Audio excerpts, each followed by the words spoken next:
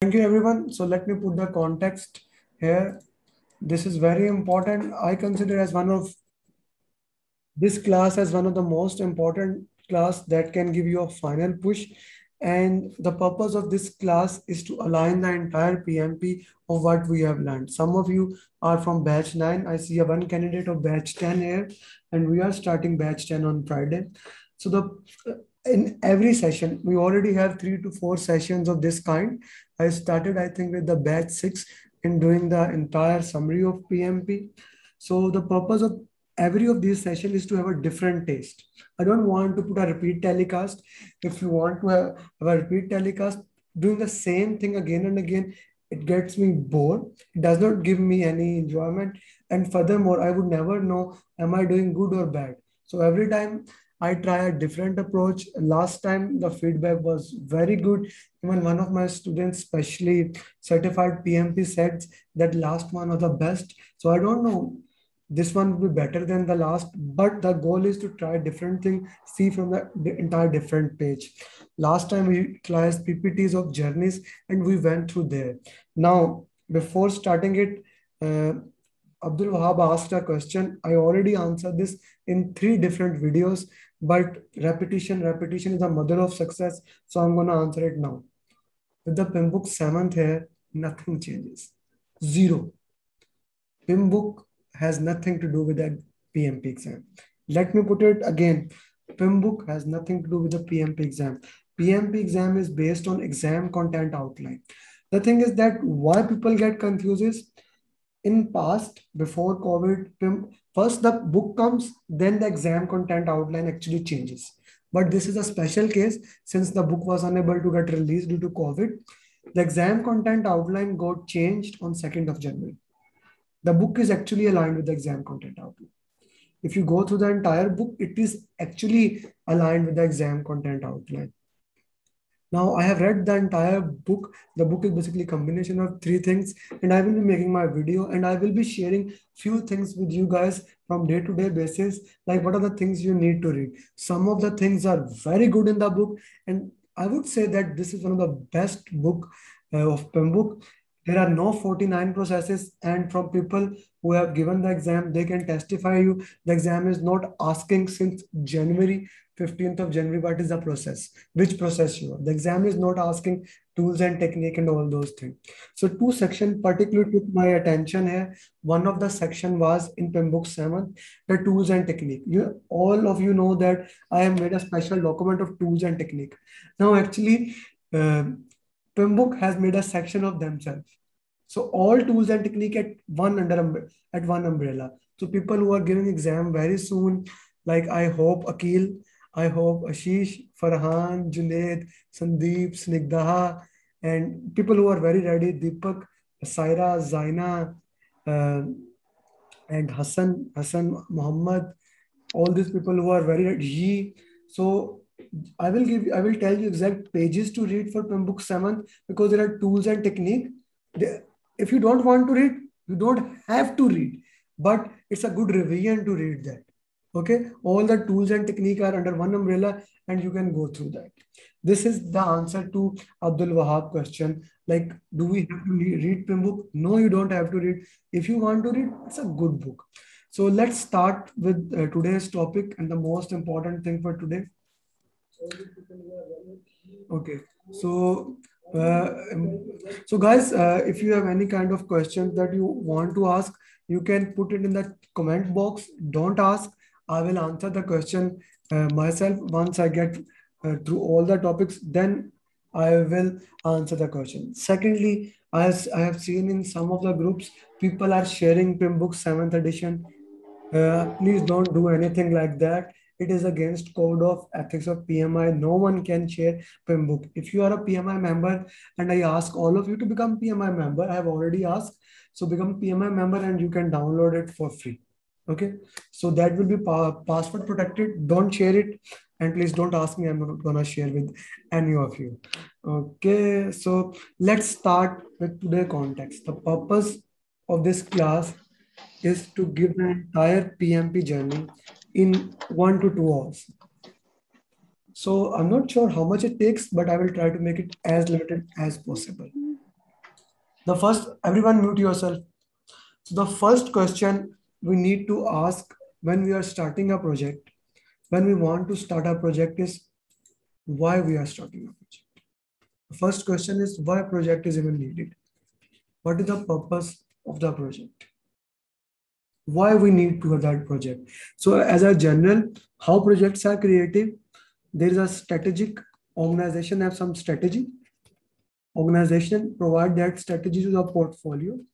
The portfolio decided, okay, we need the project, programs and projects. Those program and projects provide the results.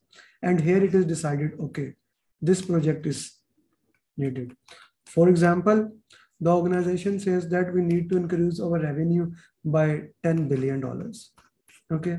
The organization below, we can say, consider organization as Apple. The Apple says that we want to increase the revenue this year by $10 billion. Okay. The portfolio decides, okay, how many programs we need to do and how many projects need to do. It is possible the Apple changes their strategy according to market demand. They have seen Tesla doing, so they say, okay, we are going to make supercars. So Apple is going to make supercars. Now that becomes a new kind of project. Or Apple want to make a new phone, whatever you want to say. So as a result, that project is created. But when the project is being created, there's a huge work that is being done behind. The organizational process assets are there, in which we have lesson learned, which is saying all those things, what are the past history, what is all those things, and we have then market study. What are the resources available? What are the PMI system? What are the internal factors that can affect? What are the external factors that can affect? For example, in COVID time, the resource which were available in that country, they become more expensive. Why? Other resources were unable to move. I have seen happening this in Middle East. People who went to holiday, they got terminated, and people who were in the Middle East, their rate actually increased by 2 times, 3 times. The company have to give a lot of incentive so that people that have transfer Ikama in Saudi Arabia, they don't move to other areas, and so on. This is the thing. This is the factors that are not control of team. So under these factors, what the first thing we do, the need assessment is there. We need to increase so we need to increase revenue. For revenue, we need to increase the product. So a need is made. In need assessment, we make a feasibility report, a detailed feasibility report in which we can have operational feasibility, we can have cost benefit, all the type of feasibility, technological feasibility. For example, if you are doing a new product, let's say there's a textile machines or there's a machines running, you want to add a new technology. You need to see that whether that technology will be feasible in the current technology, or you need to do something. For example, right now I bought a new PC. I told you guys on Friday my laptop got damaged. I went to the market. I got my laptop repaired, but I bought a server PC so that now even my computer is running all the time. It does not get damaged. But I forget something. In the PC, there is no Bluetooth. In the PCs, there is no Bluetooth. So I needed to see operational feasibility. Now, most of the time I am wearing AirPods so that the sound does not go out. I cannot wear that. So in order to do that, I need some kind of USB to compile with that. So we need to see that how those things add in the bigger picture, a need assessment. Then once the need assessment is approved, need assessment need to be approved. We make a business case. When I say we, this is more of a sponsor responsibility or the senior management responsibility. So business case is specifically cost to benefit analysis. That's it. Money, all things about money, return of investment, IRR, all those things. In need assessment, basically, we are doing those surveys, AB positive, net promoter scores, and all those things. In business case, cost benefit analysis, if it is businessly sound, sometimes we also want to increase non-tangible value. Okay. Sometimes we also want to give back to the community. So we need to see what is the value of that. And mostly non-tangible values that does not have monetary assets with that, we discuss them in benefit management plan. We discuss them in benefit management plan. For example, why I am always putting post on LinkedIn. I'm putting my journeys videos. Right now, this video is live on YouTube, and I think it will be live on LinkedIn and all other material. What is the purpose of that? The purpose being there are certain benefits that I want to give to PMP aspirant. I want more and more student clear my purpose or something that keeps me motivated, that keeps me running. Apart from this business case, I need a monetary benefit. All of you are my paid student. That is my monetary benefit. But other benefit management plan, what are the target benefits? We need to do that. Once all of these get approved, then we made project charter. A very, very important thing. Project charter has all these things in it. Project charter has the high level business case in it. The project charter had high level benefit in it. The project charter have need assessment. Project charter have high level risk. All the high level things are in the charter. This is very important to understand. Charter is a document that is officially starting the project. So if it is not compulsory that the charter is 1 page, it is possible the charter can be 10 page. Or charter have some appendix that says, okay, this reference, this reference, this reference, that clarify further things. What do you need to do the charter?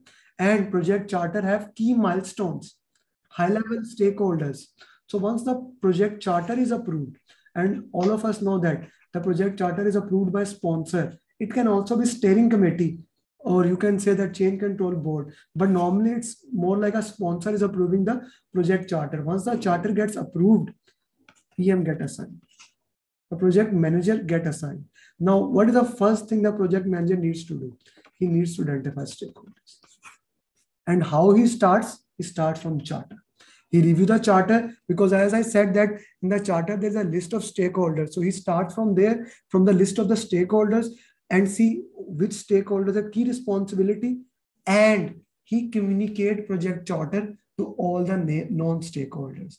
And then he utilized OPS, EEF, whatever is available at these circumstances to identify stakeholders. Identifying stakeholder becomes the most important process in the life of a project manager. He needs to do that. He identify the stakeholder and put all the stakeholder in stakeholder register. Once you put them, all the stakeholders, let's say we have 10,000 stakeholders. Now, not all 10,000 stakeholders are same. So he ranked them. He ranked the stakeholders. Which stakeholders have high power, high interest? So we get a power interest matrix here to understand which stakeholder have more power, which stakeholder have more interest. And of course, the one having high power, high interest, we need to manage them closely. We need to work them. They are the most important stakeholders. Then we can also have other like ways to categorize rank stakeholders, and that can be stakeholder cube, power, interest, attitude, or salience model. Power, interest, power, urgency, and legitimacy. Yeah, so power, urgency, and legitimacy. Salience model can also be used. So once you have categorized, these are my important stakeholders. Then you make stakeholder engagement matrix. What is the purpose of that? Guys, very important. There are 33 documents in PMP and there are 18 plans. You must know what is the purpose of everything. What is the purpose of stakeholder register? What is the purpose of stakeholder engagement matrix? If you don't know, you can ask question at the end of the session. So stakeholder engagement matrix, what is the purpose of that? In the stakeholder engagement matrix, we see who are the stakeholders, like the most important stakeholder, what is the current engagement level, and what is our desired engagement level. This is very important to know. What is there? Like, let's say some stakeholder are unaware, resistance, neutral, sportive, leading. So if a stakeholder exists and he does not know you and you want something from him, so you need strategies to create his current engagement level into your desired engagement level. Now, this is very critical thing. At a different cycle in the project, the engagement level of different stakeholder changes from time to time. At the start of the project, maybe you need some stakeholder to be sportive, and after that you need them to be neutral. So after that, maybe it is possible you need to lead them. For example, let me put this in this context here. You are starting a project and it's a government project. You need politicians to lead the project. You need politicians to show to the public, hey, this project is sponsored by PM, CM, or whatever the government officers. So People need to see that this project is being supported by them. So you need them at a leading role. But as the project moves, as the project move forward, you don't need them at the same condition. Their condition level, their engagement level, that you don't need all the time from them to be leading the project. After some time, you need them just to be supportive to you. After some time, you need them just to be there with you. Depending upon your strategy, it is possible that you also need them. So how do we make sure the current engagement level and desired engagement level comes according to our value? We make stakeholder management plan. Stakeholder management plan is nothing but strategies. It is the strategies that you need to change the current engagement level of a stakeholder into your desired level. When I say your desired level, the desired level by the project, the desired level that is needed for that project. So current engagement level into desired engagement level that you need, that becomes your most important thing. You need to work here with this thing. So once that plan is approved, you implement that plan, and you are also monitoring that plan and make sure that all those things that you are sharing with the stakeholder is crystal clear to them, and they know what is happening, what is the KPIs, and you are measuring those KPIs. So that's how you measure the stakeholder. Management of stakeholder is a very important task for a project manager. Now, once the stakeholders have been, like, this is all about management of stakeholder. Along the way, when you are doing the project, another important topic that is very near to stakeholder is communication. You see, most of the time, what does a stakeholder need? He need right information at right time, so that right impact can happen and he can take right decision. So right information at right time to right people to have the right impact. So in communication is all about giving the information that is required by the project at the time that they required. What I am doing, I am communicating with you guys. I'm not going into very depth in these two walls. The purpose is to give you that information that is important for you, that you can use right now and implement in your project. That is a purpose. So right information, right time, right people, so that they can take right decisions. So very important thing to understand which format we need to have that information. Is it need to be written or is it need to be verbal? If it is written or it is verbal, okay, it is formal or informal. Remember one thing, this is a very critical thing. Still, even in PMBOK's 7th edition, the PMI is still considering email as informal information. So email is still being considered as informal information. And I have a long discussion with all of you guys that you use email as a formal. I understand that. But in the exam, you need to use the PMI language. In the exam, you need to do what PMI says. That is very important. So communication plan is also about who is authorized to share the information. Is Muhammad Gandhi authorized to share that information? Or is Atif Bhatt is authorized to share the information? How the information is being generated? Who can generate the information? Like when I say the information, it can be daily report, it can be weekly report, it can be monthly report, it can be a discussion that you need to provide information to other people. So who is authorized to information? How you are going to make sure the information is right? What are the informational channel? How the communication is moving? All those things, we put them in our communication management plan. A very important plan. Everything about communication is written down in a communication management plan. We understand the cultural diversity. Every one of us, like for example, Muhammad is from Saudi, Atif, where you are from? Rafiullah, Pakistan, and then we have people from UK, we have Australia, India, we have people from UAE, different areas, UAE, then Kuwait, and people from Mauritius. Everyone has different culture. Everyone has different understanding. They're diverse. We have like gender diversity. We have male here. We have female here. We have age diversity. So understanding the cultural difference, understanding the diversity, and respecting the diversity. This comes under the communication management plan. You must make sure that as a project manager, the diversity, the culture, all these things are respected and everyone in the team member is following that. Everything can be tolerated in the project, but someone who is not following this thing cannot be tolerated into the current circumstances of the projects. So this is very important. So once the plan is approved, then you implement that plan.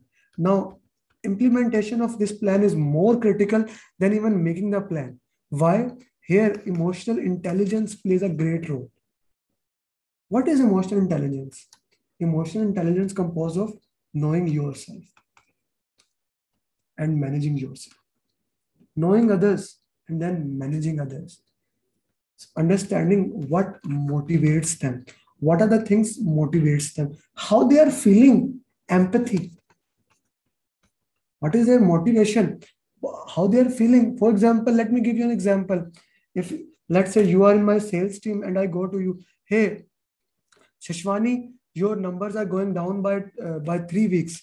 If your number goes further one more week, then I am not sure about your future in our company.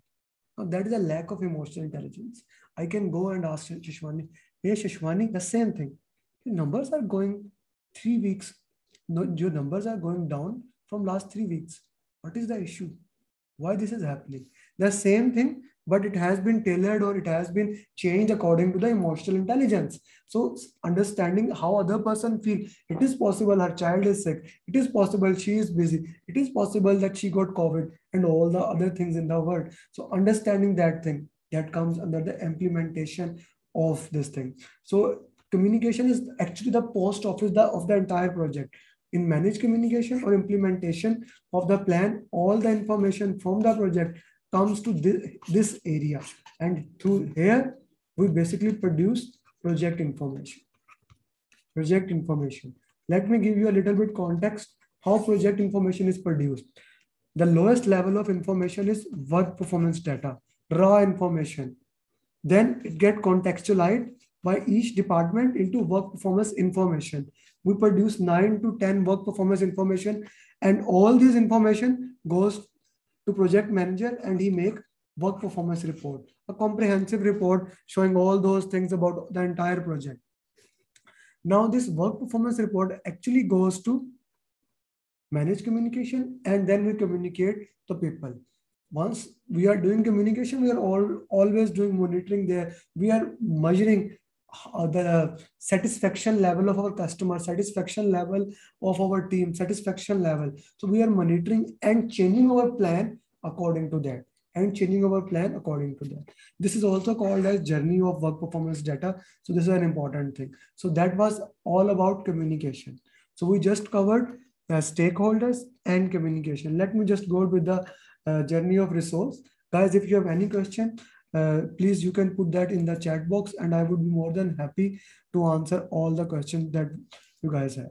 Okay, then moving toward the resource, a very important topic. You cannot, Sandeep, whatever the questions you have, you can ask later on. If you can write down, I will be more than happy to answer. So resource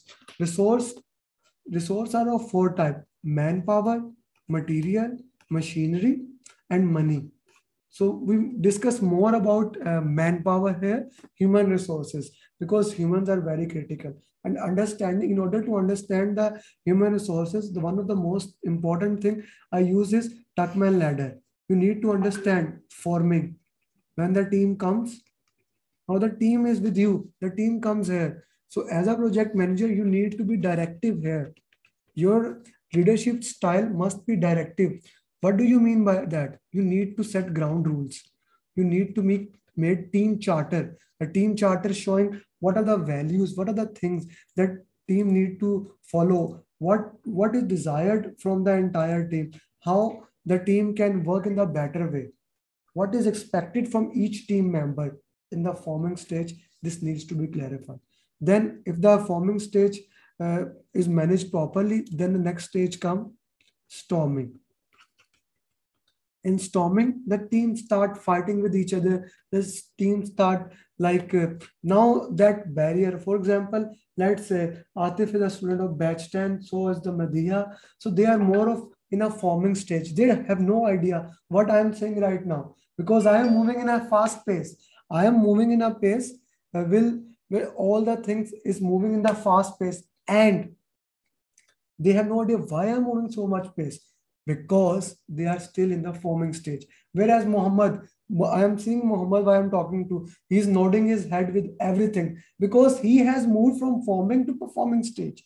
In storming stage, your barriers goes down. You start having conflict. Here we have conflict with people.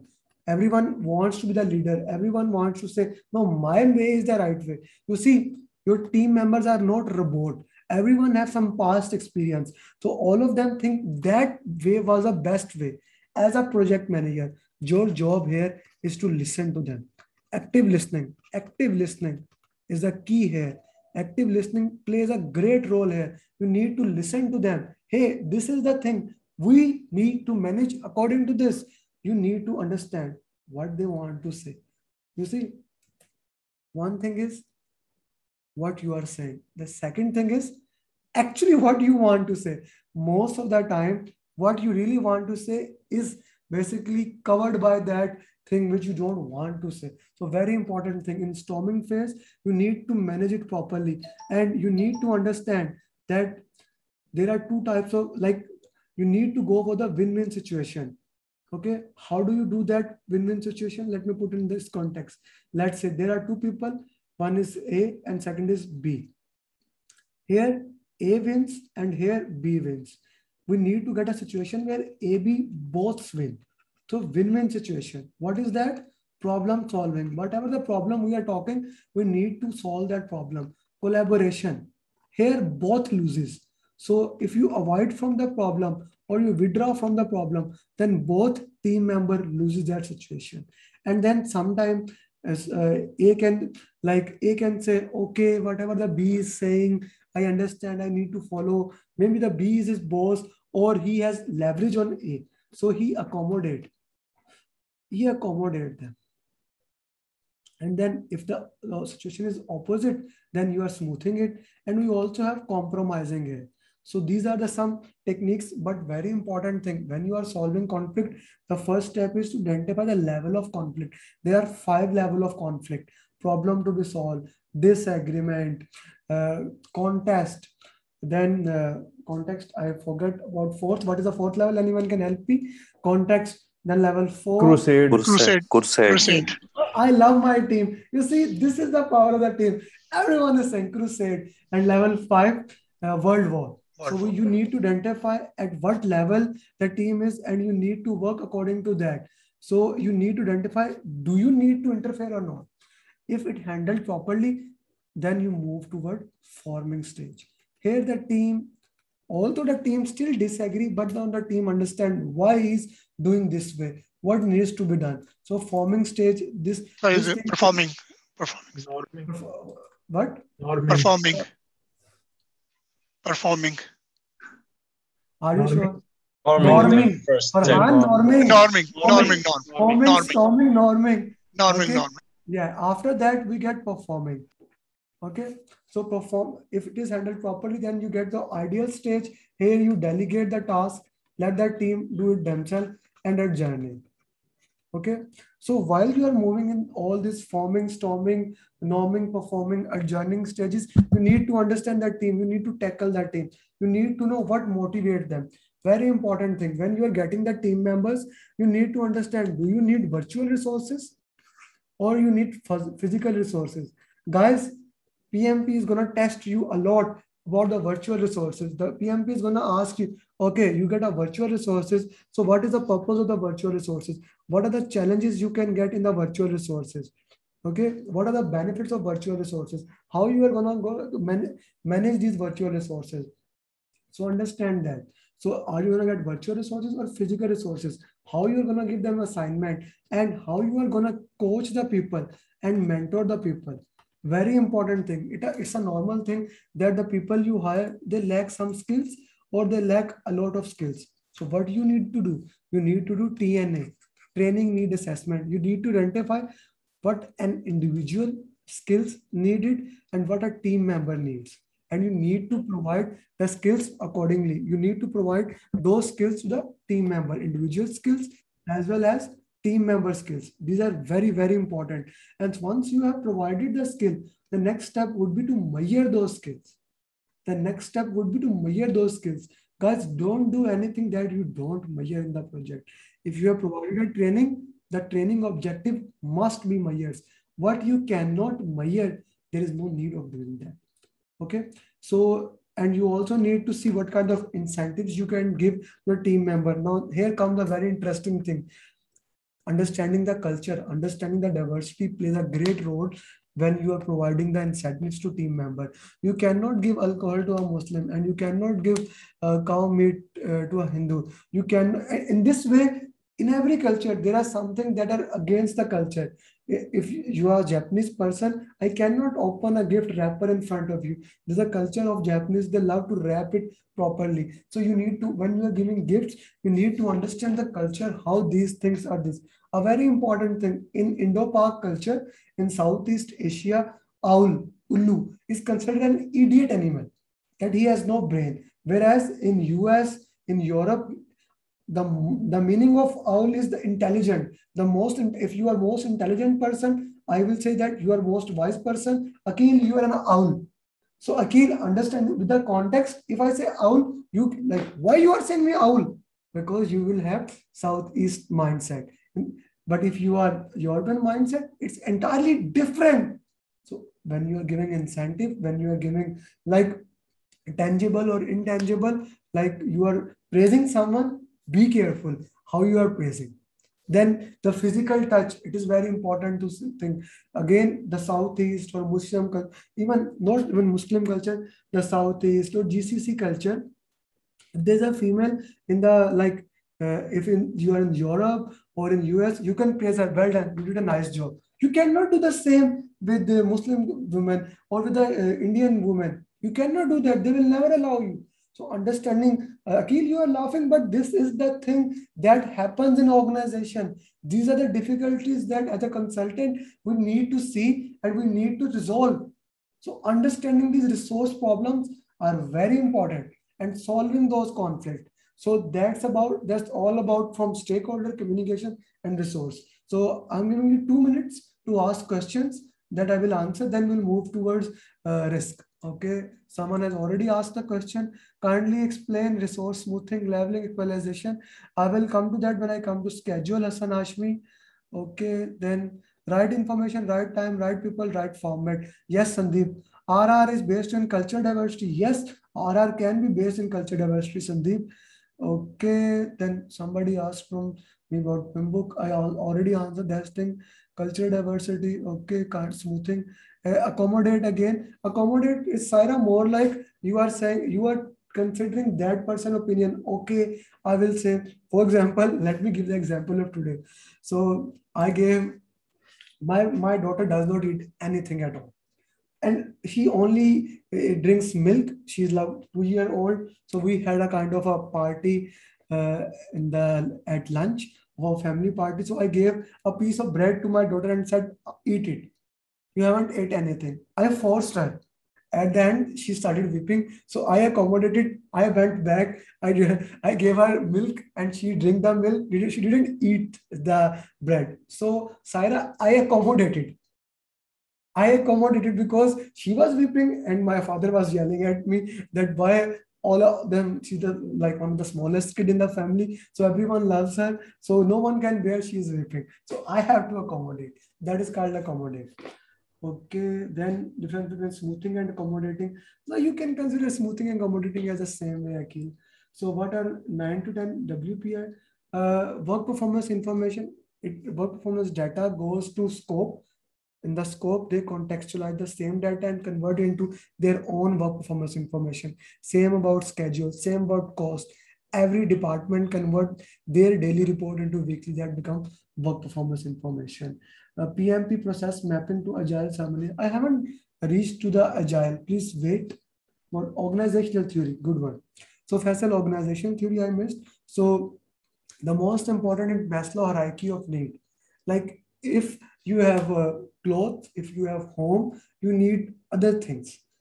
In other words, once your basic needs are fulfilled, you move toward other things. That is the basis of Maslow hierarchy of need. Then we have very important Herzberg theory of motivation.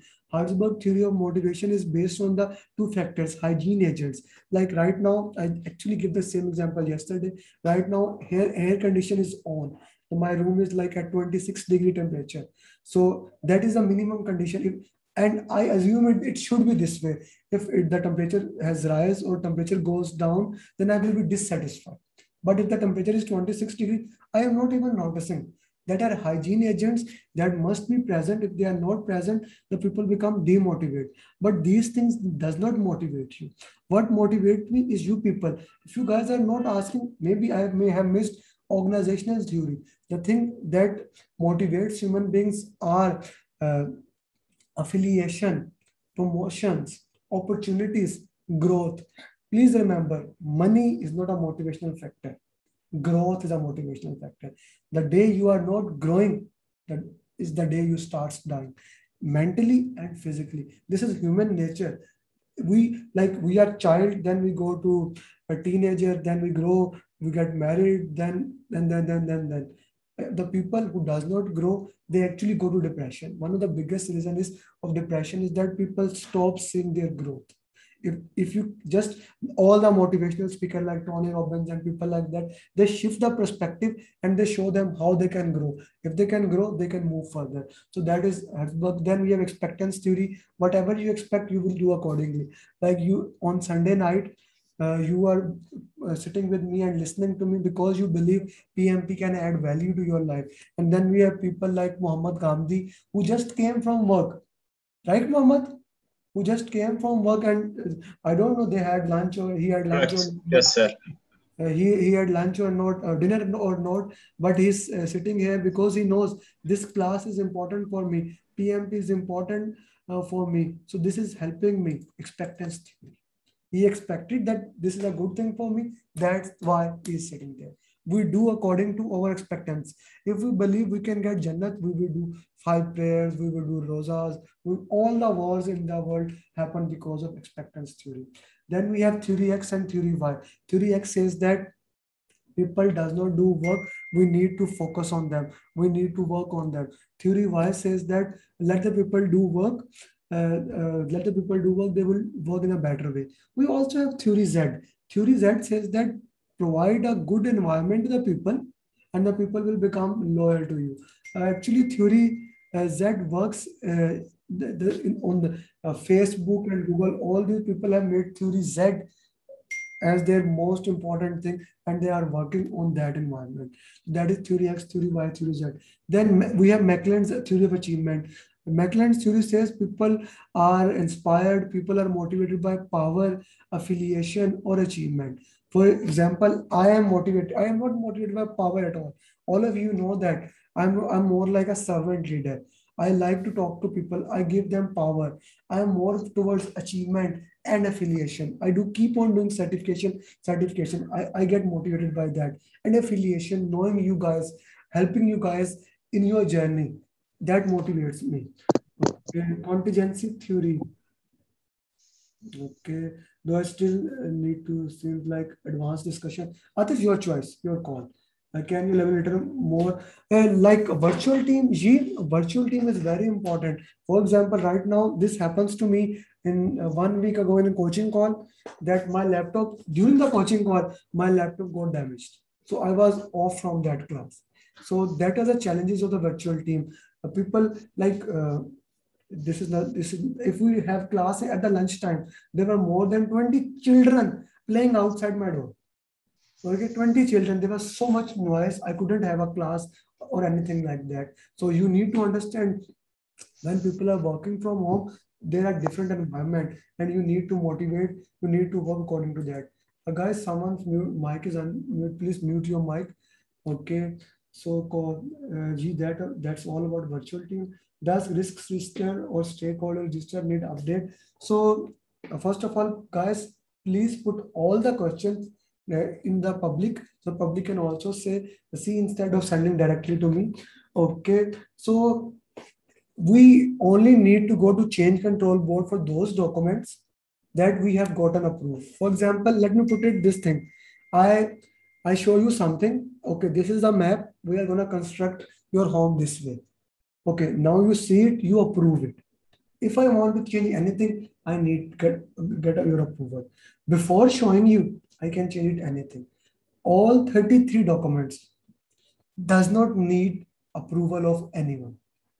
You can change any of those documents. All the plans need approval of the management. And guys, these questions like CCB questions, they are coming with the change request. So please hold with those questions. Okay, when do we accept or go for change in stakeholder resources? Especially it depends upon that. When do we go with the change request? It is possible that the new stakeholder is there and he needs an updation. So anyone else has any other question, or we can move forward? One more minute, please.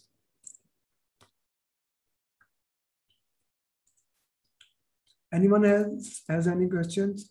They can ask me. Otherwise, we are moving forward. Okay. Okay, guys. So next topic is my favorite topic. The topic is risk. So risk is all about understanding the uncertainty. Understand this thing. Whatever the word you use, the risk remain one thing as common. Risk is uncertainty. If something is certain, it does not become risk. Risk is uncertainty. If there's an uncertainty in something, so risk has to be uncertain. Probability, what does that mean? Risk is equal to probability into impact. Probability can be 0 into 99.9999. Guys, please mute yourself. Someone is not muted. Okay. Akhil, please kindly mute anyone who is not muted. Okay. So, Mohammed, I'm also making you co-host. Please mute anyone. Mohammed Gandhi. Okay, 0 into 99.999%. So if it becomes 100%, it becomes an issue. In order to manage issues, we have separate issue log. We have issue log in order to manage any kind of issues. So risk is uncertainty that may or may not happen. Okay. The first thing is you make risk management plan. In risk management plan, you identify the organization risk tolerance. What is the how much tolerance of organization have? Is it plus minus 5%, 10%? What is the threshold? The tolerance in number. Is your organization risk averse? They run away from risk, or risk seeker, they want to take the risk, or risk neutral. For example, when it comes to me, I'm more of a risk averse person. When it comes for me to decide when you should give exam, I will never say, okay, give exam unless it becomes extremely important, unless you get a very good result. For example, I said 2-3 students to book their exam because they got score 70% plus. If someone is not getting score 70% plus, I will never say them book the exam because I am become risk averse. Whereas for myself, I am a risk seeker. If I am getting 65% in the exam, I always book the exam because I know I can do the exam. And risk neutral. Sometimes I analyze the positive, the benefit or the negative. For example, Rachel, Ishta, they were getting 63% in many of the exams. I analyzed what are the positive things they can do, what are the negative things they can do. And I have found out that they were not comfortable in their home where they were giving exam. If they give exam in the center, there's a probability that they can pass. I went with that. Both of them got all above target. So you need to define that risk tolerance in your risk management plan. Once that is done, then becomes identify risk. The most important process of risk assessment. You need to identify all the risk. The more risk you identify, the better it is for your project. The only risk that can damage you or your project is the one you have not identified. You identify the risk and you put all the risk into risk register. You put, just like stakeholder, you put all the risk into risk register and you put potential owners and potential response of the risk. And then once that is done, you have put all the risk. And actually how you are identifying the risk? You are doing SWOT analysis. You are doing assumptions and constraint analysis. Assumptions and constraint analysis of the project. You are reviewing OPS. You are reviewing EEF. You are reviewing lesson learned. You are reviewing all the documents, all the projects, all the plans, and you're also reviewing everything that is available. The purpose is to get as many risks as possible. Expert judgment plays a key role here. Expert judgment plays a key role here. Once all the risk is identified, the next topic becomes to rank the risk. Not all risks are safe. Some risk can kill me, whereas most of the risk can barely scratch me. So you need to identify what type of risk you are facing. You need to categorize that risk. You need to see, okay, what risk this risk can do to me. So we need to see that the importance of that risk. But when you are ranking the risk, you also need to check the data. The data you are analyzing, what is the quality of that data? Data quality assessment, very important and a very key thing. You need to see the data quality of your risk. Is those data is the right? From where that data is coming? If your data is not right, whatever you do, that will become bad. So once you have done that, then you basically rank them to perform qualitative risk assessment. What is that? You basically rank the risk as very low risk, medium, high, very high. You can also do low, medium, high, depending upon your organizational assets. Risk is basically probability into impact. You can have high probability, high, low. So we make a matrix, and actually we got all the risk, and now we have ranked the risk as high, medium, and low. We have ranked the risk as high, medium, and low. Very important and key thing to that. So most of the time, once you have ranked the risk, you directly go to quantitative. You directly go and respond. Like 90% of the organization does not need detailed analysis. They don't need. Mostly IT companies, hydro dams, but pharmaceutical company, the company who are making vaccine, like COVID vaccine, they need to a detailed risk assessment. Then they go for quantitative risk assessment. They need to see what is the probability of achieving success. And they utilize a very extensive tools like Monte Carlo analysis simulation, in which we make S-curve to see what is the probability of success. They use sensitivity analysis, how this event will, like the same, what is tornado diagram or sensitivity analysis? If I give the same vaccine to these 30 people, how this vaccine can change their body, how the same vaccine will have effect on different people. They need to do that. And they also need to calculate expected monetary value. What is the expected monetary value of the risk? And if we have more than one opportunity, we also use decision tree, and we need to see what are the factors that are influencing. So these are some of the quantitative risk assessment. So we get risk register. We are updating our risk register. Here we also get risk report. Risk report is more like a weekly or a monthly report that basically shows what are the overall risk, what is the high level risk, how much money you need as a contingency reserves, all those things. Very important thing to remember. Qualitative risk assessment can only tell you individual risk, whereas quantitative risk assessment can tell you individual as well as overall risk. Then you go with the negative and positive risk. Then you need to put response, plan risk response. Okay, plan risk response. Here you need to put risk responses for negative risk and positive. Negative risk are called threat, positive are called opportunity. So we have avoid. Very important. In avoid, we don't do that thing. Changing your plan so that you don't have to do that work package is an example of avoid. Not doing that thing at all is an example of avoid. If you do that thing, but you do it like decrease the intensity, if you go outside with mask and all those things, so that is mitigation. Avoid and mitigation. Then you transfer the risk to someone else. You pay premium for that. These are some of the negative strategy. We have exploit. Exploit is a reverse of avoid. You make sure you put the best resources, you put the best team on it, you exploit that risk. Enhance. So here risk, since risk is probability into impact, you put both of these things to the maximum. You try to increase both of these things. Whereas in enhance, you're increasing only one thing, maybe probability or impact, and then reverse of transfer is share. We can escalate any of the risk, negative or positive risk, and we accept negative or positive risk. Very important thing. All of these are proactive actions.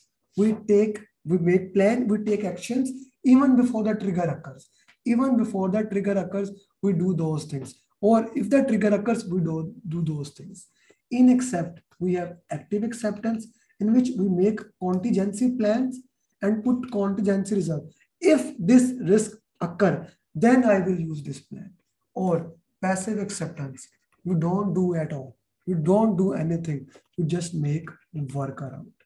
You make workaround. Okay, now this thing has occurred, I need to do something. So these are some of the strategies to deal the risk.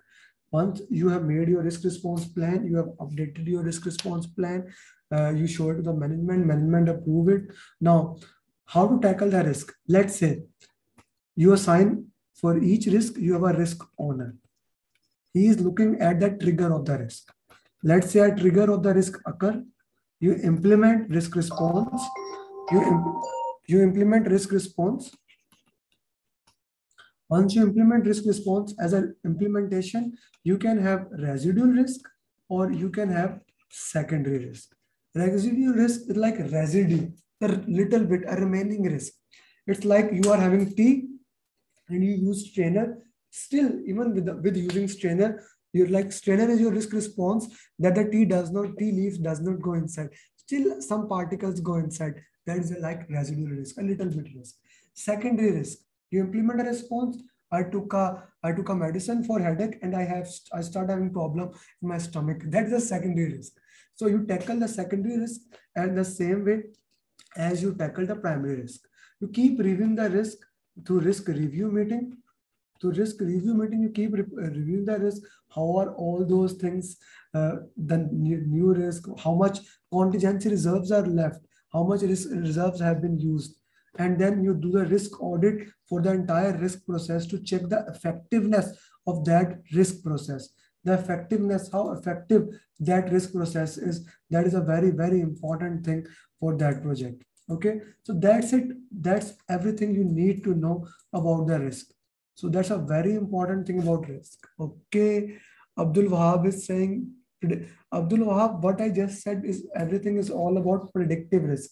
When we will discuss agile, then I will discuss about agile risk.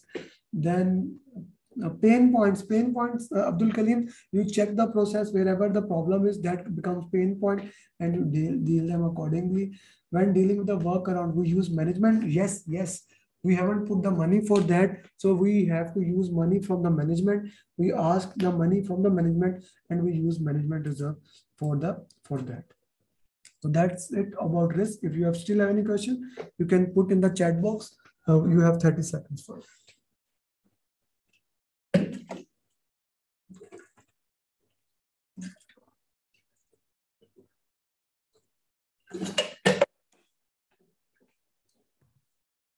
Okay, still we got another question.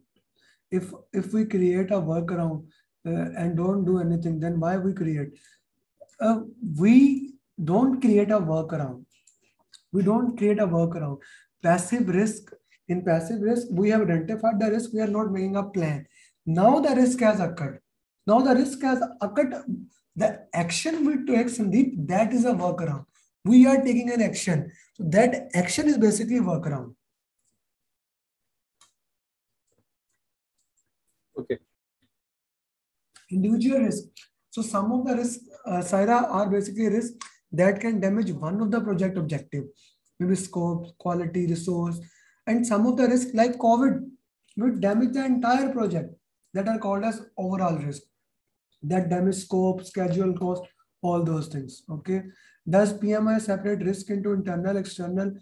Yeah, you can put internal, external. You can basically put that. That is not a difference thing. It is a categorization, like we have pastel category: political risk, economical risk, social, technical, legal, environment. You can put this risk into as many categories as you want.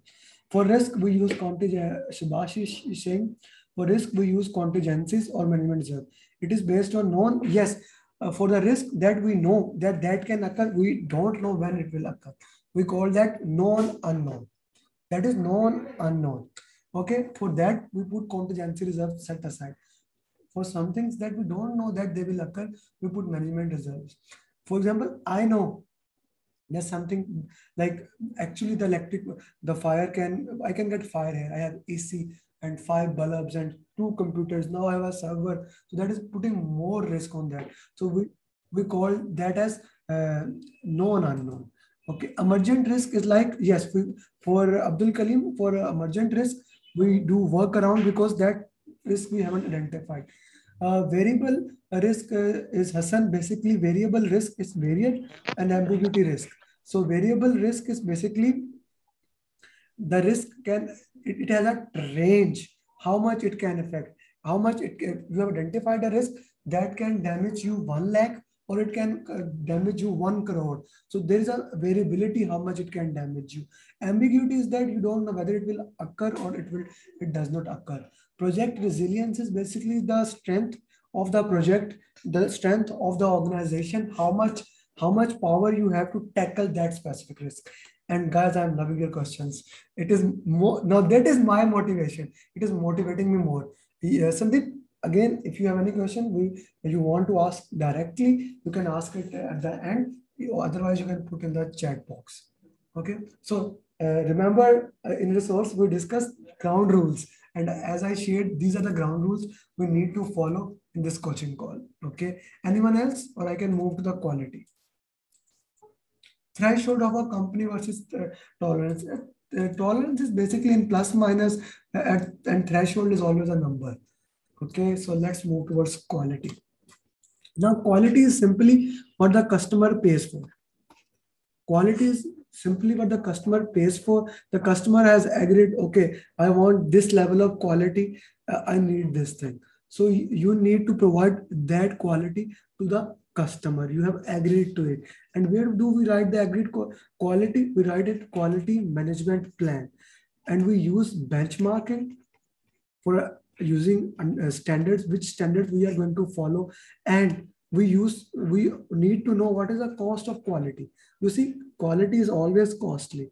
Now, after I have agreed to all the students that after the batch program, we will have this 2 hours class. Now, this is causing me my time, and time is money.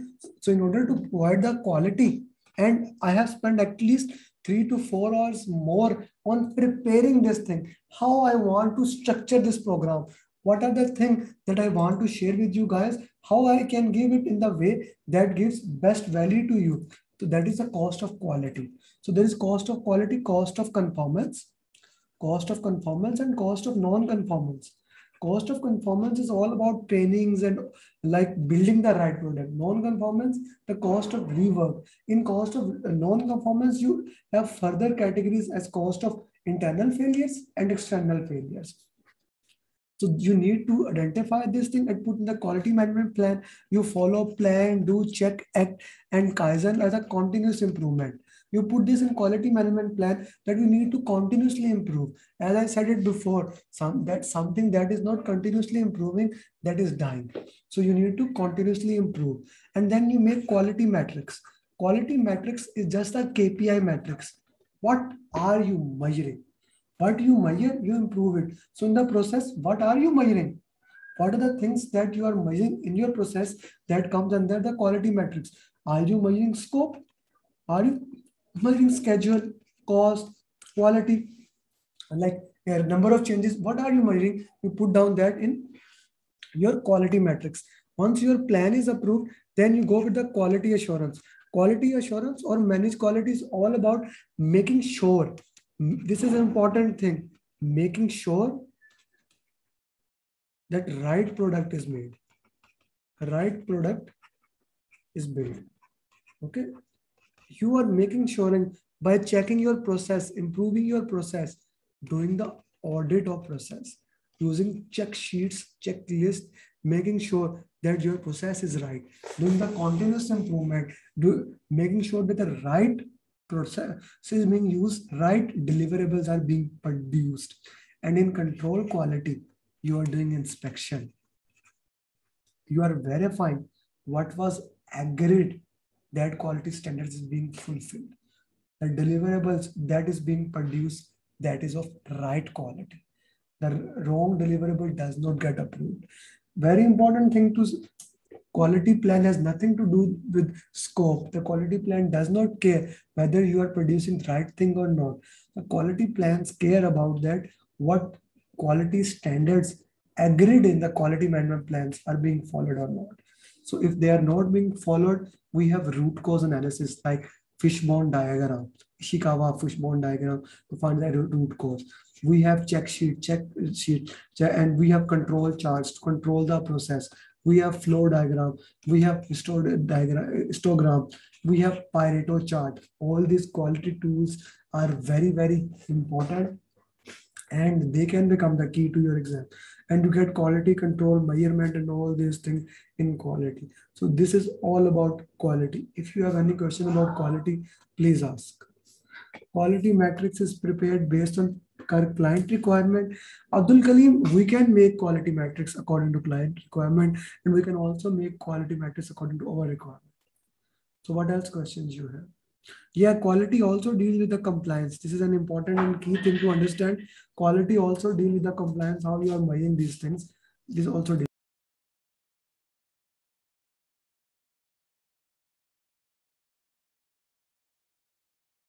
Okay, what is difference between, okay, I'm getting questions. What is difference between quality standards? The standards that we have agreed with the team members, with the company, like ISO standards, they are called quality standard. Defined scope is what is agreed in the project scope statement or scope baseline. It is possible both of the standards, both of the things are same. It is most of the time they are, but it can be possible they are not same. There are some quality theories as well. Can you explain them? They are Six Sigma, like Six Sigma says that in your process, out of 1 million, only 3.4 defects are allowed. Then Kaizen continuously improved on those things. Customer satisfaction is the key in the quality. Then we have a concept of accuracy. Like for example, it is also in the PMP book 7th edition. Accuracy is, let's say this is a bullseye. Accuracy is how accurate you are to this point. Okay, how, and then there is precision. Precision is all about how near the readings are. Okay, so that's another important concept. These are some of the quality theories. Okay, so verified and validated deliverable. I'll come to that, Subhash. After control quality, you get verified deliverables. So in validated scope, you get validated accepted deliverable. We'll discuss deliverable journey also. Okay. What is high, low, quality, grade? So quality is basically what you agree to the customer, and grade can be in between the quality or entirely different. For example, grade is something that is considered high value. For example, as a general thing, chicken steak is considered as a high grade meal, whereas fool or dal, they are considered as low grade meal. But I want my chicken steak to be spicy. If my chicken steak is not spicy, it is a high grade meal, but it becomes low quality because it does not meet customer satisfaction as well. Well, okay. 3 Six Sigma comes under standards. Yes, most of the organization follow Six Sigma, like having 99.7 success rate, something like that. High grade, okay. Does quality have to meet contractual? Sometimes we put in the contract, actually most of the time we put quality requirements in the contract. Then we need to follow that contractual requirement. But then again, we put all those requirements into quality management plan. And same goes for ISO standards. Okay. Corrective action. Well done, Shashwani. In managed quality, you are doing preventive action. When you are making the process right, making sure that your process is right, what you are doing, you are managing the quality. You are making sure the right process, right thing is being built. You are doing preventive action. You are taking preventive action. Now, once the deliverable is made in the control quality, you see something is not right, then you take corrective action. So this is very important. Preventive action you take before something bad can happen. You see, okay, this can happen. So you are taking preventive action. Corrective action is something bad has happened. For example, I have joined the gym. I do gym, like before COVID, I always go to the gym just for the treadmill, or I go to the mountain area so that I don't get fat. That was preventive action. Now due to COVID, my weight has increased and now I have started the gym to decrease my weight. Now that is a corrective action. I hope this is clear. Okay, difference between data representation. Histogram is basically a frequency distribution chart. You can have any type of frequency distribution, high, medium, low. Whereas Pareto is a special type of chart in which you have descending. Pareto is based on 20-80 principle. Like let's say there are 50 causes or 100 things that is affecting your process. The Pareto will say that 20% of the things have 80% of the effect, and you put that in descending order so that you can see it what are the most things that are affecting.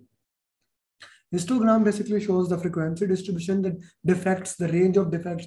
Okay, if I put quality of my PMP students, okay, I got this month 10 PMP students in January, 15 in February, 15 to 20 in March, 30 in June. This is basically frequency distribution. That is the purpose of quality histogram chart. Corrective action, defect repair, I explained already. Okay, defect repair is basically something that has gone out of the plan. Now you need to change your plan and you need to improve it. For example, even if I don't go to the gym now and I got some kind of heart attack and I need to put some stunt, then that become a defect repair. Anything else from quality? I'm loving, guys, your questions. You guys have never been so proactive. I feel kind of proud here. Okay. So anyone else has any question on quality, or I'm moving to procurement? Okay. Can quality be inspected? Can quality be inspecting all project document or only product? I would say quality has to be defined in the quality management plan. What kind of documents you need to review? Mostly, it only relates to the product documents. Does preventive action does not go to the change control like plan, but if preventive action needs. Okay, Shashwani, answering your question, does corrective preventive action defect repair go for ICC? Anything that changes your plan, it has to go through the change control board. If as a result of corrective action, you need to change your plan or baselines or anything, then you have to go to change control board. Okay, quality reports are the reports that is showing the summary of the quality. These things have happened, all those things. I hope that is enough for quality. Still, you have any questions, you can put it. I'll come back to it after procurement. Now, procurement is a very interesting topic. All of us do the procurement on daily basis. Procurement is all about buying things from the organization. We can buy for various reasons. We can buy because it is cheap to buy from outside. Outside has a better quality. For example, I used to make my own designs of posters. Now I am not doing that. I am procuring my design. Why? It is cheap and I don't have time for that. So I have decided to make my design posters and all those things, even thumbnails from outside. I have hired a designer. I am procuring it. So as a first step, you need to make a decision, either make or buy analysis. Once you have made make or buy analysis, then you made source selection criteria. So what is your source selection criteria? What are the things that you need to know? What are the things that your source must have? They should have a sound financial thing. For example, in my case, my source selection criteria would be that the person who can design my poster, he or she has to be passionate. I can pay a good amount, but I don't need a lousy person. I need a passionate, because I'm a passionate guy. I'm actually a very passionate guy.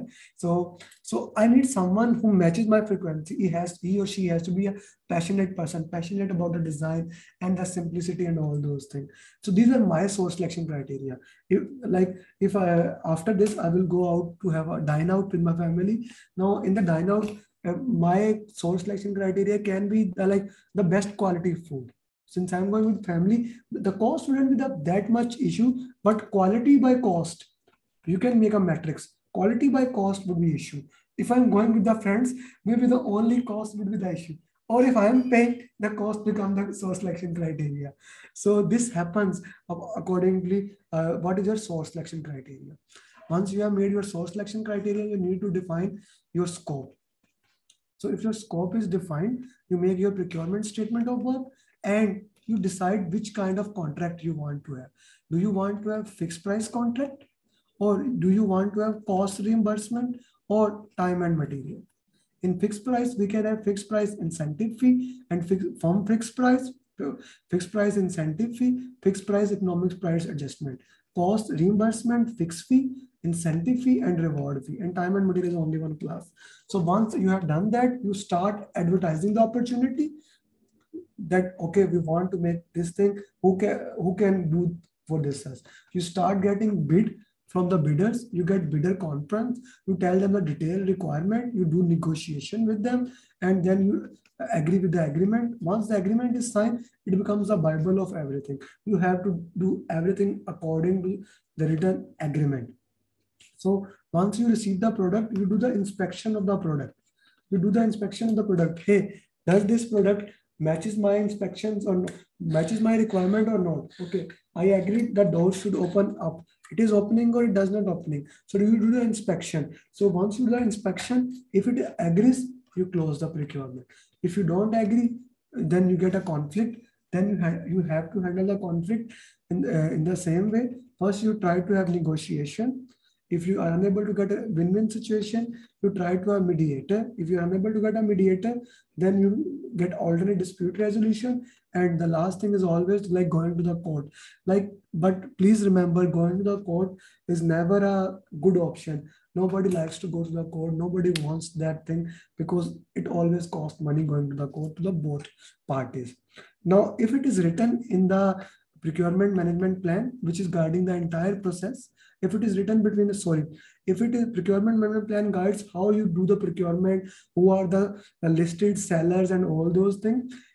If it is written in the audit that you can do the audit, then you can do audit. Otherwise, you cannot do the audit. Very important thing, close procurement happen in the control process. You close the procurement, and it is also possible. Sometimes the project is closed, but some claims are still open. So that's it. That's all about procurement in a nutshell. If you have any question about procurement, please ask. Okay, so questions. Okay, so Junior statement, procurement statement of work, as I explained, is the preliminary statement, is a preliminary agreement that you send out the market to advertisement. For example, if I want to make a house, okay, I have a house of 200 square feet. I want to construct a house that has to be 3 floors. It has to have 6 washrooms. All those things are high level detail. For you can consider procurement statement as a more of a like a project charter for the outside team. You are presenting a charter for other people that we need these things and these are our criteria. Okay, difference between procurement documentation. There are various documents, Hassan Muhammad, in the project. Procurement statement work, as I explained, is a document which explains what do you need in a simple wording. When is claim administration done? Once the agreement is done and you start happening like in the control procurement and you start receiving the project, then we do claim administration. When time and material is used. Now it depends upon your requirement. For example, if I go outside, like I went to Malaysia, to Langkawi, now I wanted to rent a car. So especially when you want to rent something like crane, car, or services, you want to, this effort is of 2 hours. So you want to rent that thing. But please make sure the risk in time and material contract is entirely on the buyer. Entirely on buyer, because if you take more time, it will cost you. If you damage something, it will cost you. So time and material are very important thing. When is termination clause, default, and termination of you see during the claim administration or once the services have been completed, then you can use the termination, all those things in control procurement.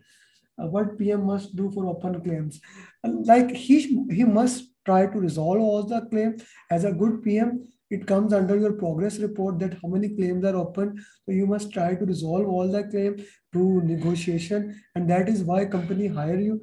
But if you are unable to close the claim and you get a new assignment in the same company, it happens many times. You get a new assignment, you need to write it down, put it in the lesson learned register, and document that these claims are opened. Okay, Sandeep asked this. Okay, whose responsibility is to close the procurement? The responsibility actually lies on the buyer to make sure that the procurement are closed, all the quality is done, the quality, all the scheduling, since it is your duty as a PM. So I would share it is a duty of PM. Very important, very important thing to understand. Anything that is related to cost, the PM does not participate in that. PM has nothing to do with the costing thing. So we have a procurement department or procurement management to deal all those things. If startup project scope clear, we go for fixed price, yes. And what is the project? We go for fixed price incentive fee. Let's say I want to make a house. The house is, I know entirely everything. I have made a map. I want this thing for my house. But now I want the house 2 months earlier. Maybe I want to rent it out. And I go to the seller and say, hey, now I know that we agreed I will give you 10 million at the end of this house completion. But if you can give me house 1 million 1 month earlier or 2 months earlier, I will give you extra money. Actually, whenever a buyer want to crash the schedule or whenever he want to faster that schedule, we do fixed price incentive fee. Right, Mohammed? I think you do that, these things in your day-to-day life. Yeah, we do the crashing, fast tracking as well.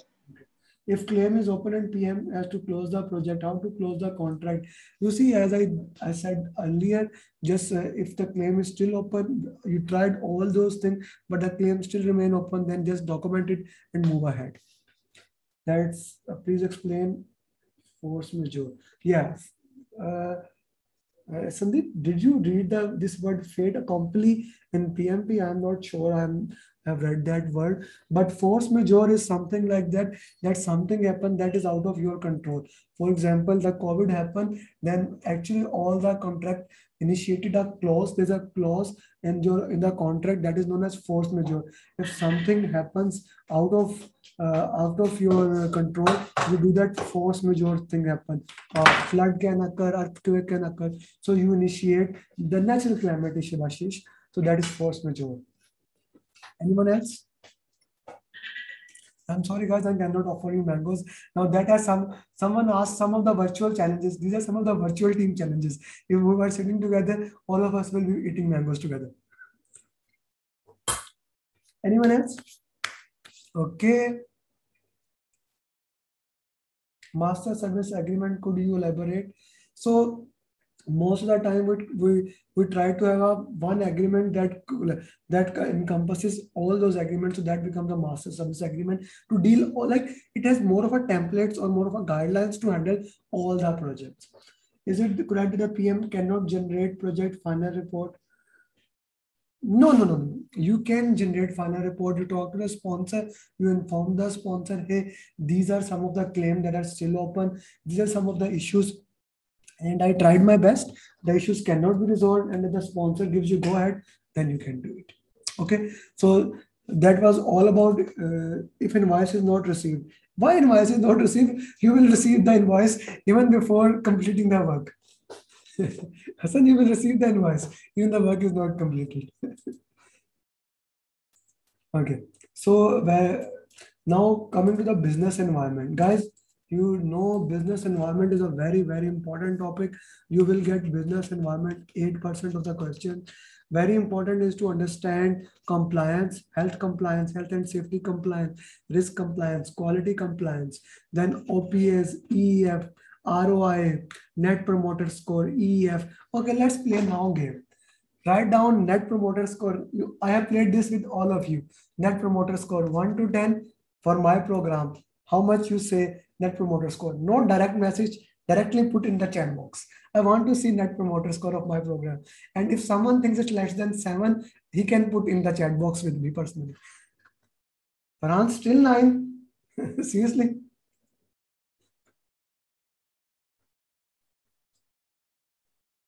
Farhan, I need you to unmute.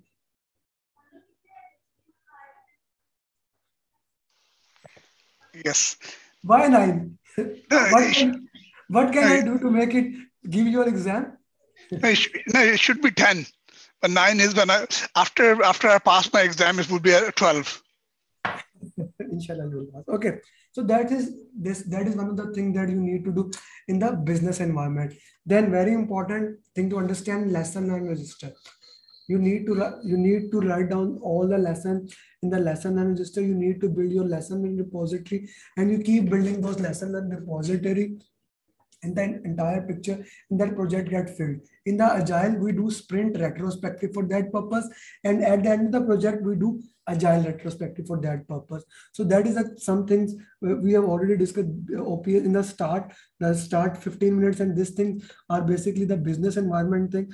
Please understand these things. This is very important for PMP.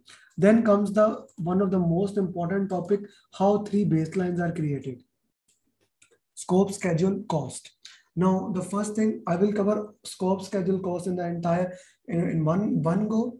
First of all, you get requirements. You get requirements from the stakeholders. Now, requirement management plan deals with those requirements. You collect all the requirement by utilizing various techniques: focus group, affinity diagram, prototype, story mapping, all those things. You put all the requirement into requirement documentation and requirement traceability metrics in predictive and product backlog in Agile. So you put all the requirement there. Now there are all the requirement. In requirement documentation, you have stakeholder requirement, solution requirement, all the different types of requirement.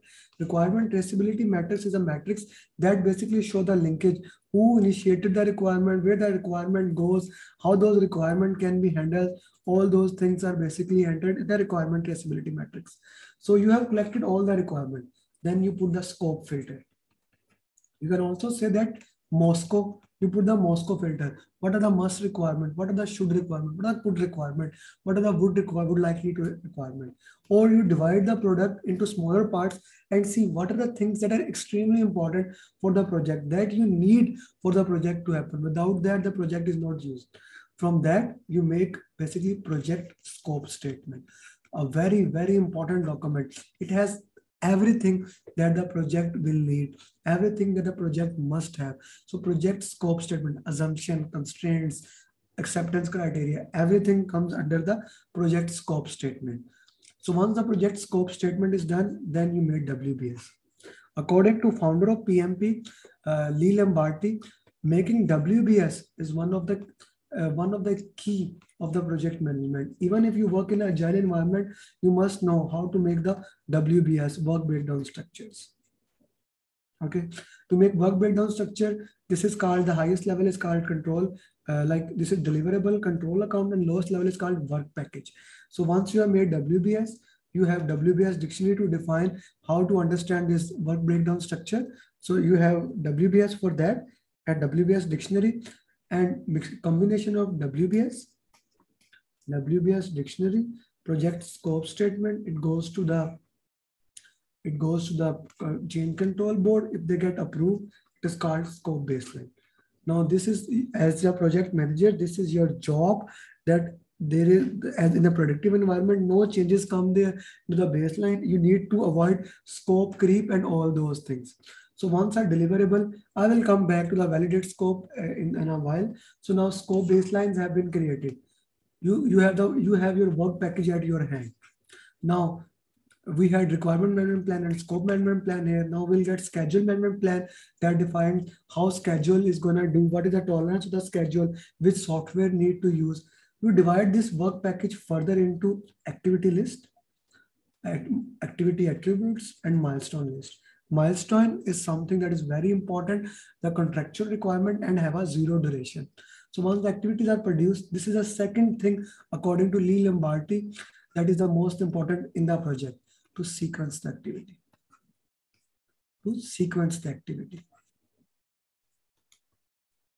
This is called project schedule network diagram. This method is called precedence diagram method. So we have 4 types of relationship in it: finish to start, start to start, finish to finish, start to finish. We have dependencies, basically 2 dependencies, internal dependencies and external.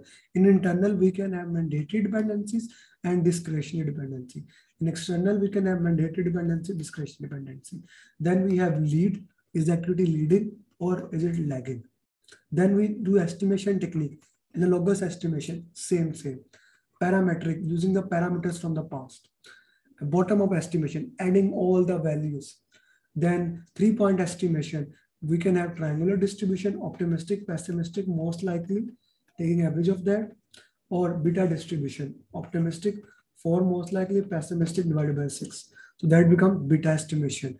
We use all these estimation and we make project schedule And adding all these things, we get schedule baseline, we get it approved from the management, and we have our schedule at our hand. Once schedule is done, then the next thing would be utilizing the same technique and making cost baseline. Very important thing to understand is that when you are making cost baseline, let's say these are all activity cost, it has contingency reserve in it.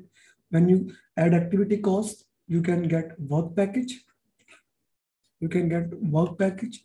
When you add all work package, you get control accounts. All these things have contingency reserves in it.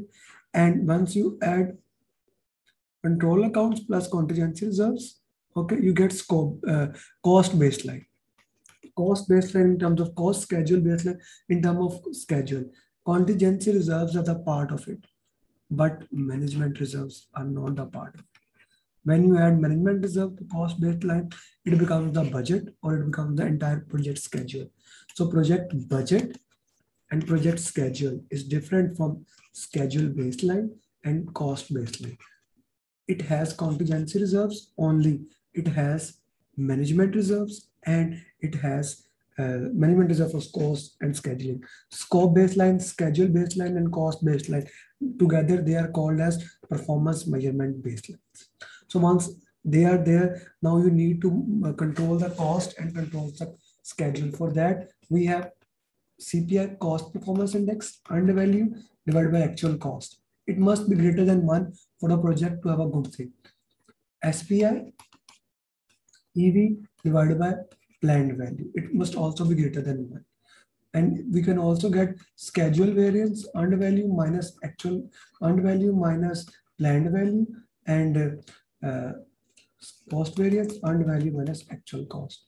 If your budget is called budget at completion, if your budget changes, the formula for the new budget estimate at completion becomes budget at completion divided by cost performance index. These are some of the formulas you need to know.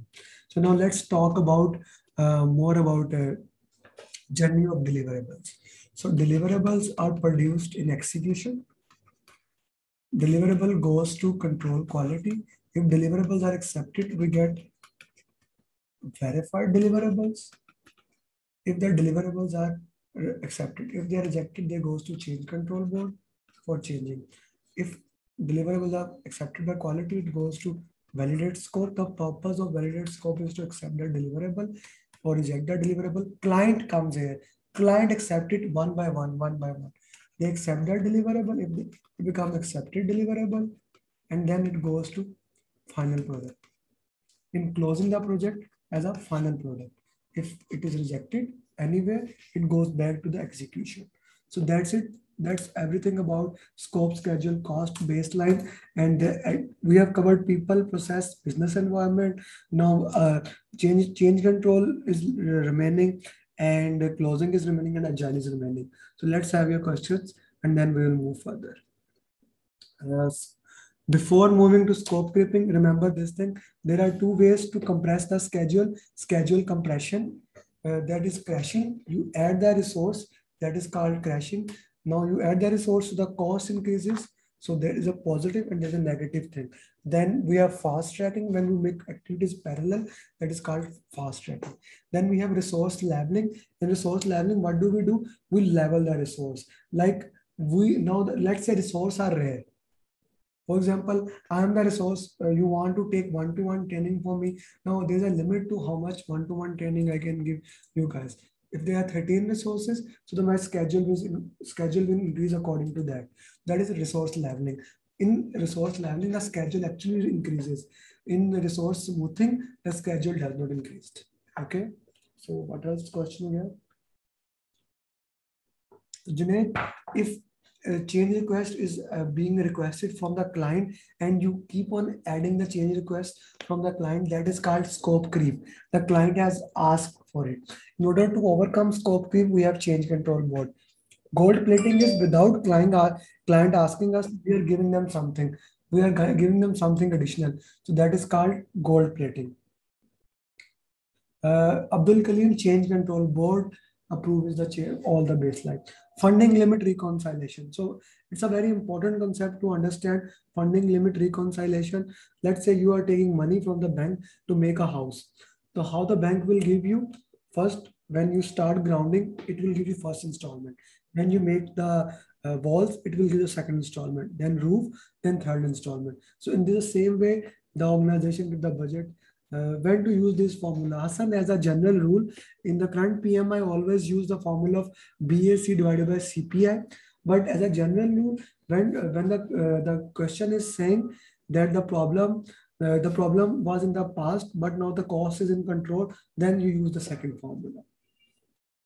Hassan asked me, I'm not sure about resource equalization. If anyone is familiar with that term, they can unmute and share with that. At least I don't have that in my mind. You guys, you see, I don't have any slide deck in front of me. I am saying everything from my mind. So there are things maybe I can mix and match. So sorry that. Resource smoothing, I explained it, Rafiullah. Reserve analysis, you analyze your reserve. You analyze your reserve and see how much reserves are left. That is called reserve analysis. So anything from people, process, business environment, apart from agile.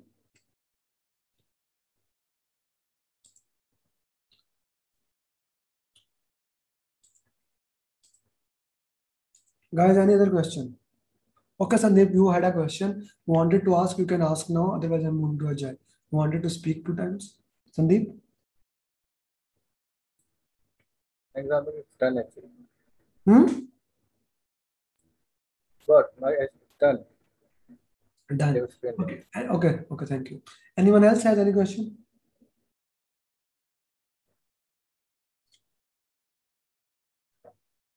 Okay, good.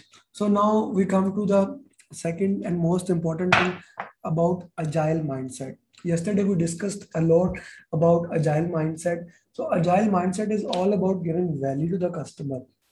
How we give value to the customer, how we consider the customer is the king. We need to give them value so that we can have recurring business. Guys, this is very important. If you are starting a business, even today's with all the digital media and everything, word of mouth is the power. So word of everywhere in the world, word of mouth. Like if one of your friends says that, hey, that place is the awesome place to eat food. Even the food is expensive, you will go there. Okay. So word of mouth is the power.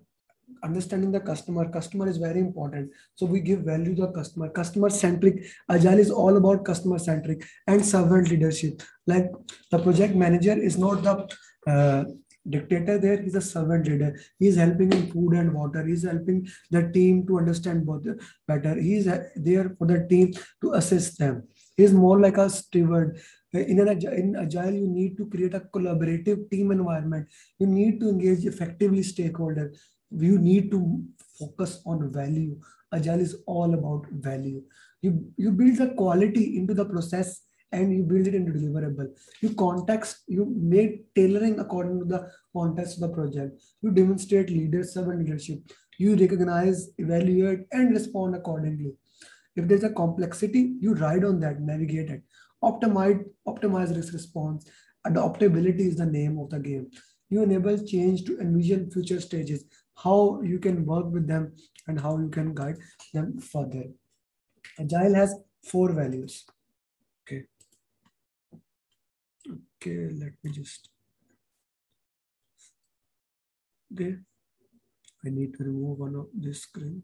Okay, so Agile has 4 values. So individual and interaction over processes and tool means we give more value to the interaction between the people over processes and tool. Customer collaboration over contract negotiation. Collaborating the customer is more important. Responding to a change, like we like the response, let the change come and we respond it accordingly. Following a plan. What is the 4th value? Working software. Working software. Working software. Working Over comprehension software. The meaning of the working software is that something tangible, something workable is more important than talking. Doing mock is more important than just reading, so that we can know how things are. In our language, doing mocks is more important than that. So these are 4 values. Then we have 12 principle. In 12 principle, some of these values are also correspondence. One thing is very important, sustainable pace. We don't want to work 10 hours a day and then we have nothing to do. Sustainable pace is the key. Giving value to the customer. Simplicity is the key. And then understand co-location. In Agile, this concept is very important. Co-located team. We try to get the team at one place. We want to have osmotic communication. We want to have osmotic communication. Okay, very important thing. In Agile, we do more planning or less planning? Who will answer? More planning. Less planning. Less planning. More planning. More planning. More planning.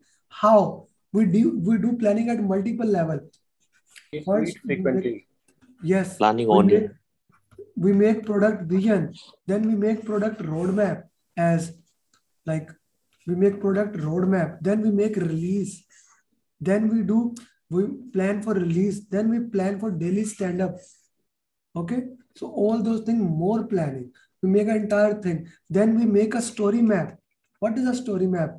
We list the features for backbone. What are the features for backbone? Like these are the features we must have to produce the minimum viable product. What are the features of backbone and what are the supporting structure? We make that. Again, entire planning is put into that context, how we do that thing. Okay, so Agile, we do more planning. In a general, how Agile works, how Scrum works. Scrum is 80% of the Agile. So let's discuss that. So requirements are requested from the stakeholders. Product owner goes to the stakeholders, collect all their requirements, put them into the product backlog. Once all the requirements we have in the product backlog, he goes back to the customer again and prioritize the requirement according to high value, high risk through Moscow, 100 point, dot voting, whatever. So we get list prioritized product backlog. Now the development team and Scrum Master comes in sprint planning. They will put story points.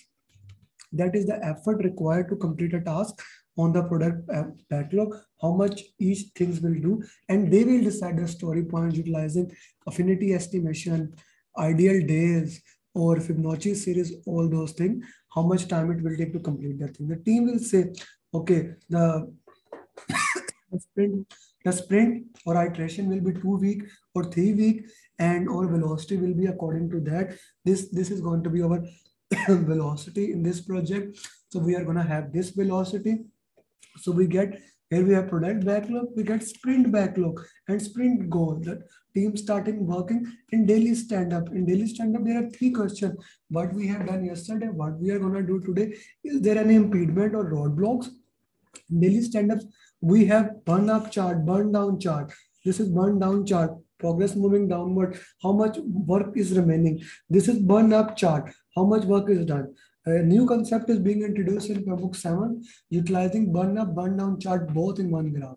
So that is a good thing and simple thing actually.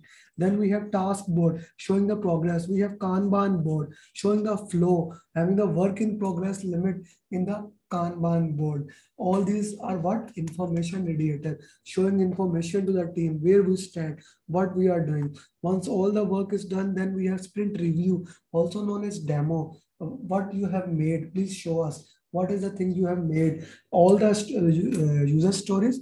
User stories also follow the acronym of invest, independent, negotiable, valuable, estimatable, small, testable. And all user stories are basically written on card and they have a criteria.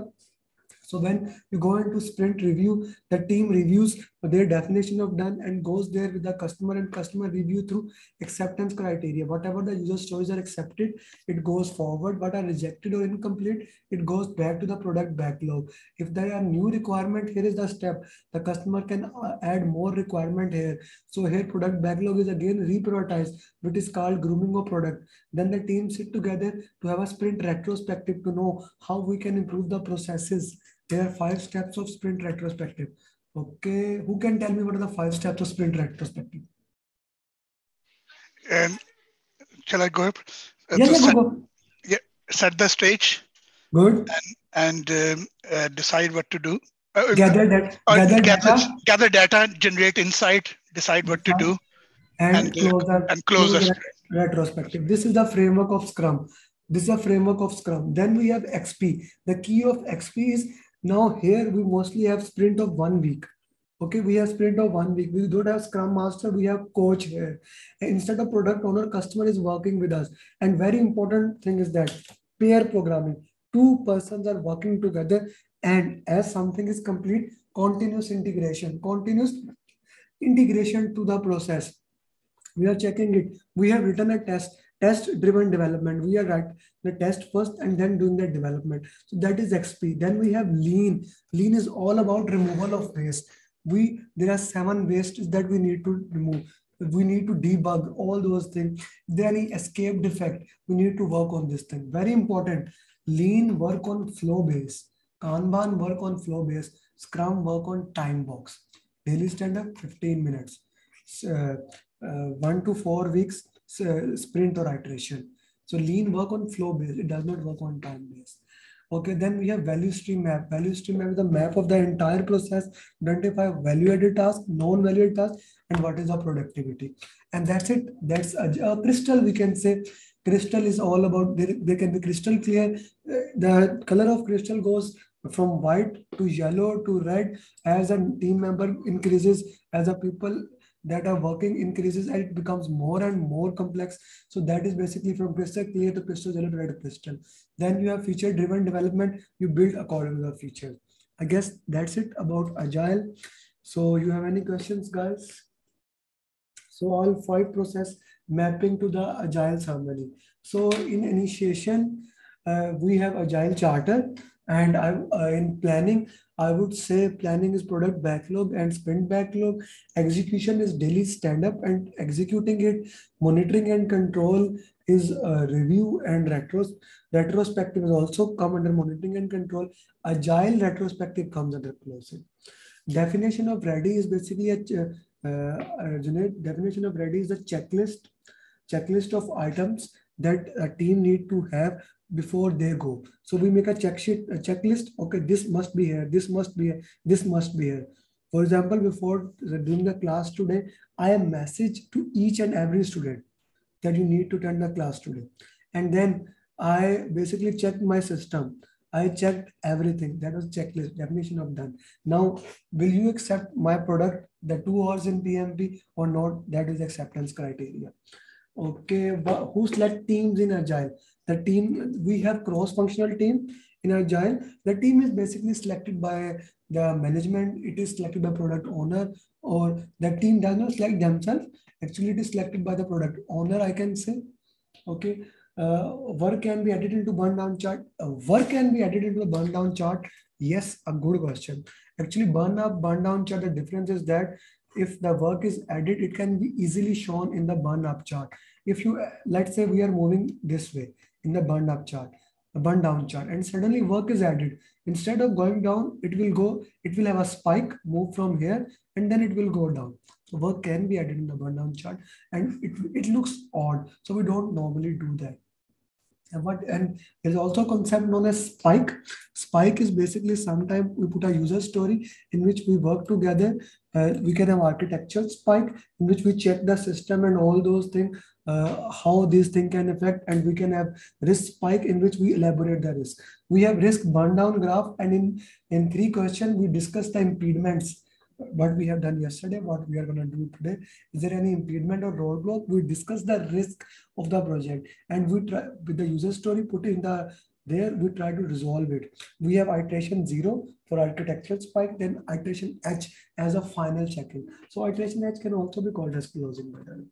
So definition of ready, what is the, okay, work and all 5 process definition already explained. What is the intersection of burn down, burn? Does it have any name? I don't know, Sandeep. If it has any name, I haven't seen in ACP, Discipline Agile Scrum, Senior Scrum Master. If you found, do tell me. Okay, what type of contract you choose in Agile? Since Agile is basically open to contracts, in PMP you choose mostly cost reimbursement contract, but in Agile you can have any contract, cost plus fixed cost per user story cost, fixed price per user story, fixed price per work package, cost reimbursement, any type of cost graduated contract. So any type of contract can be there. Can team member attend product backlog grooming?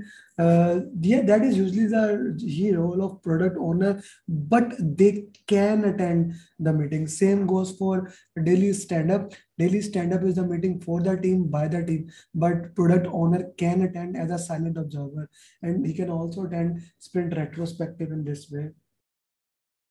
Task board, Madhavan, you will come and you will understand. Task board just show the status, whereas Kanban board basically show the flow and it fix the item. We cannot have more than this much amount of item at one time in Kanban. When does release take place in sprint? After sprint review, the release is there. So you can say that combination of 3-4, after 3-4 sprint, you will have a sprint release meeting there. No? Okay, who makes the vision roadmap? I can say that product owner can make it or Scrum Master can facilitate it. Roadmap is basically made them because it's a high level, team can facilitate. What is placeholder user story? I have no idea about that. Anyone knows placeholder user story? They can unmute and tell me. The project manager is predictive is equivalent to Scrum Master. Yes, but Scrum Master does not have authority. Project manager is responsible for everything. In Agile, team is responsible for everything. You will see in Agile, in PMP question, you are a project manager of an Agile project. So I would say, instead of getting confused with all those things, consider yourself as a servant leader in all the environment.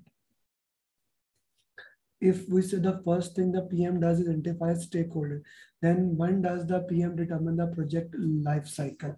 The project life cycle is mostly determined in the planning phase. In the project life cycle actually is the subset of our project management plan. So it comes in more in a planning thing. No? So because even if you are doing predictive cycle or even you are doing agile, that happens after planning, both works in the same way. Identify the stakeholder and keep on doing that. Is a product owner better positioned to select a development team, or is it better done that is more grounded with? It depends from from organization to organization. Some organization product owner selects the team, some organization senior management selects the team. So it depends from team to team. You have to tailor your strategy. Okay, guys, another question about the entire PMP.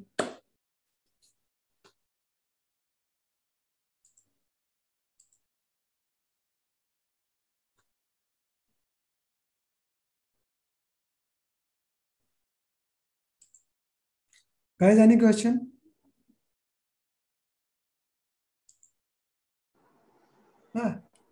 This is a new feature in Zoom. I just wanted to see. You can see everyone is sitting on seats. It's a good one. Yes. Okay. Yes, who was going to ask the question? Please ask. Yes, please unmute yourself and now you can ask the question. I am just playing with this new immersion view in the meantime. Anyone has any question, or we can call it a day? Okay. So,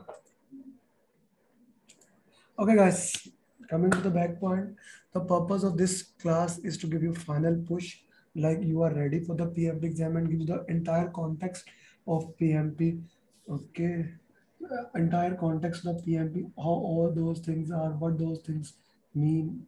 Okay, how to manage the cost in Agile, as they always accept that change. So in Agile, basically, we only have resources. So you are measuring in Agile, actually, you measure time, you have resources, you measure how much a resource cost per hour, and you calculate it simply. Placeholder is a time in a calendar to put for work. Thank you, Farhan. So guys, the purpose of this coaching call was to give you the entire PMP and give you a summary of it, so that once you work on it, you can work in a better way and you can clear the PMP in the minimum possible time. I have tried to give maximum value in this batch 9. Batch 9, one video to clear PMP, batch 9 overall summary, and I hope that is clear to everyone. Thank you very much for joining, and we will keep on working, and I hope everyone clear PMP in the minimum.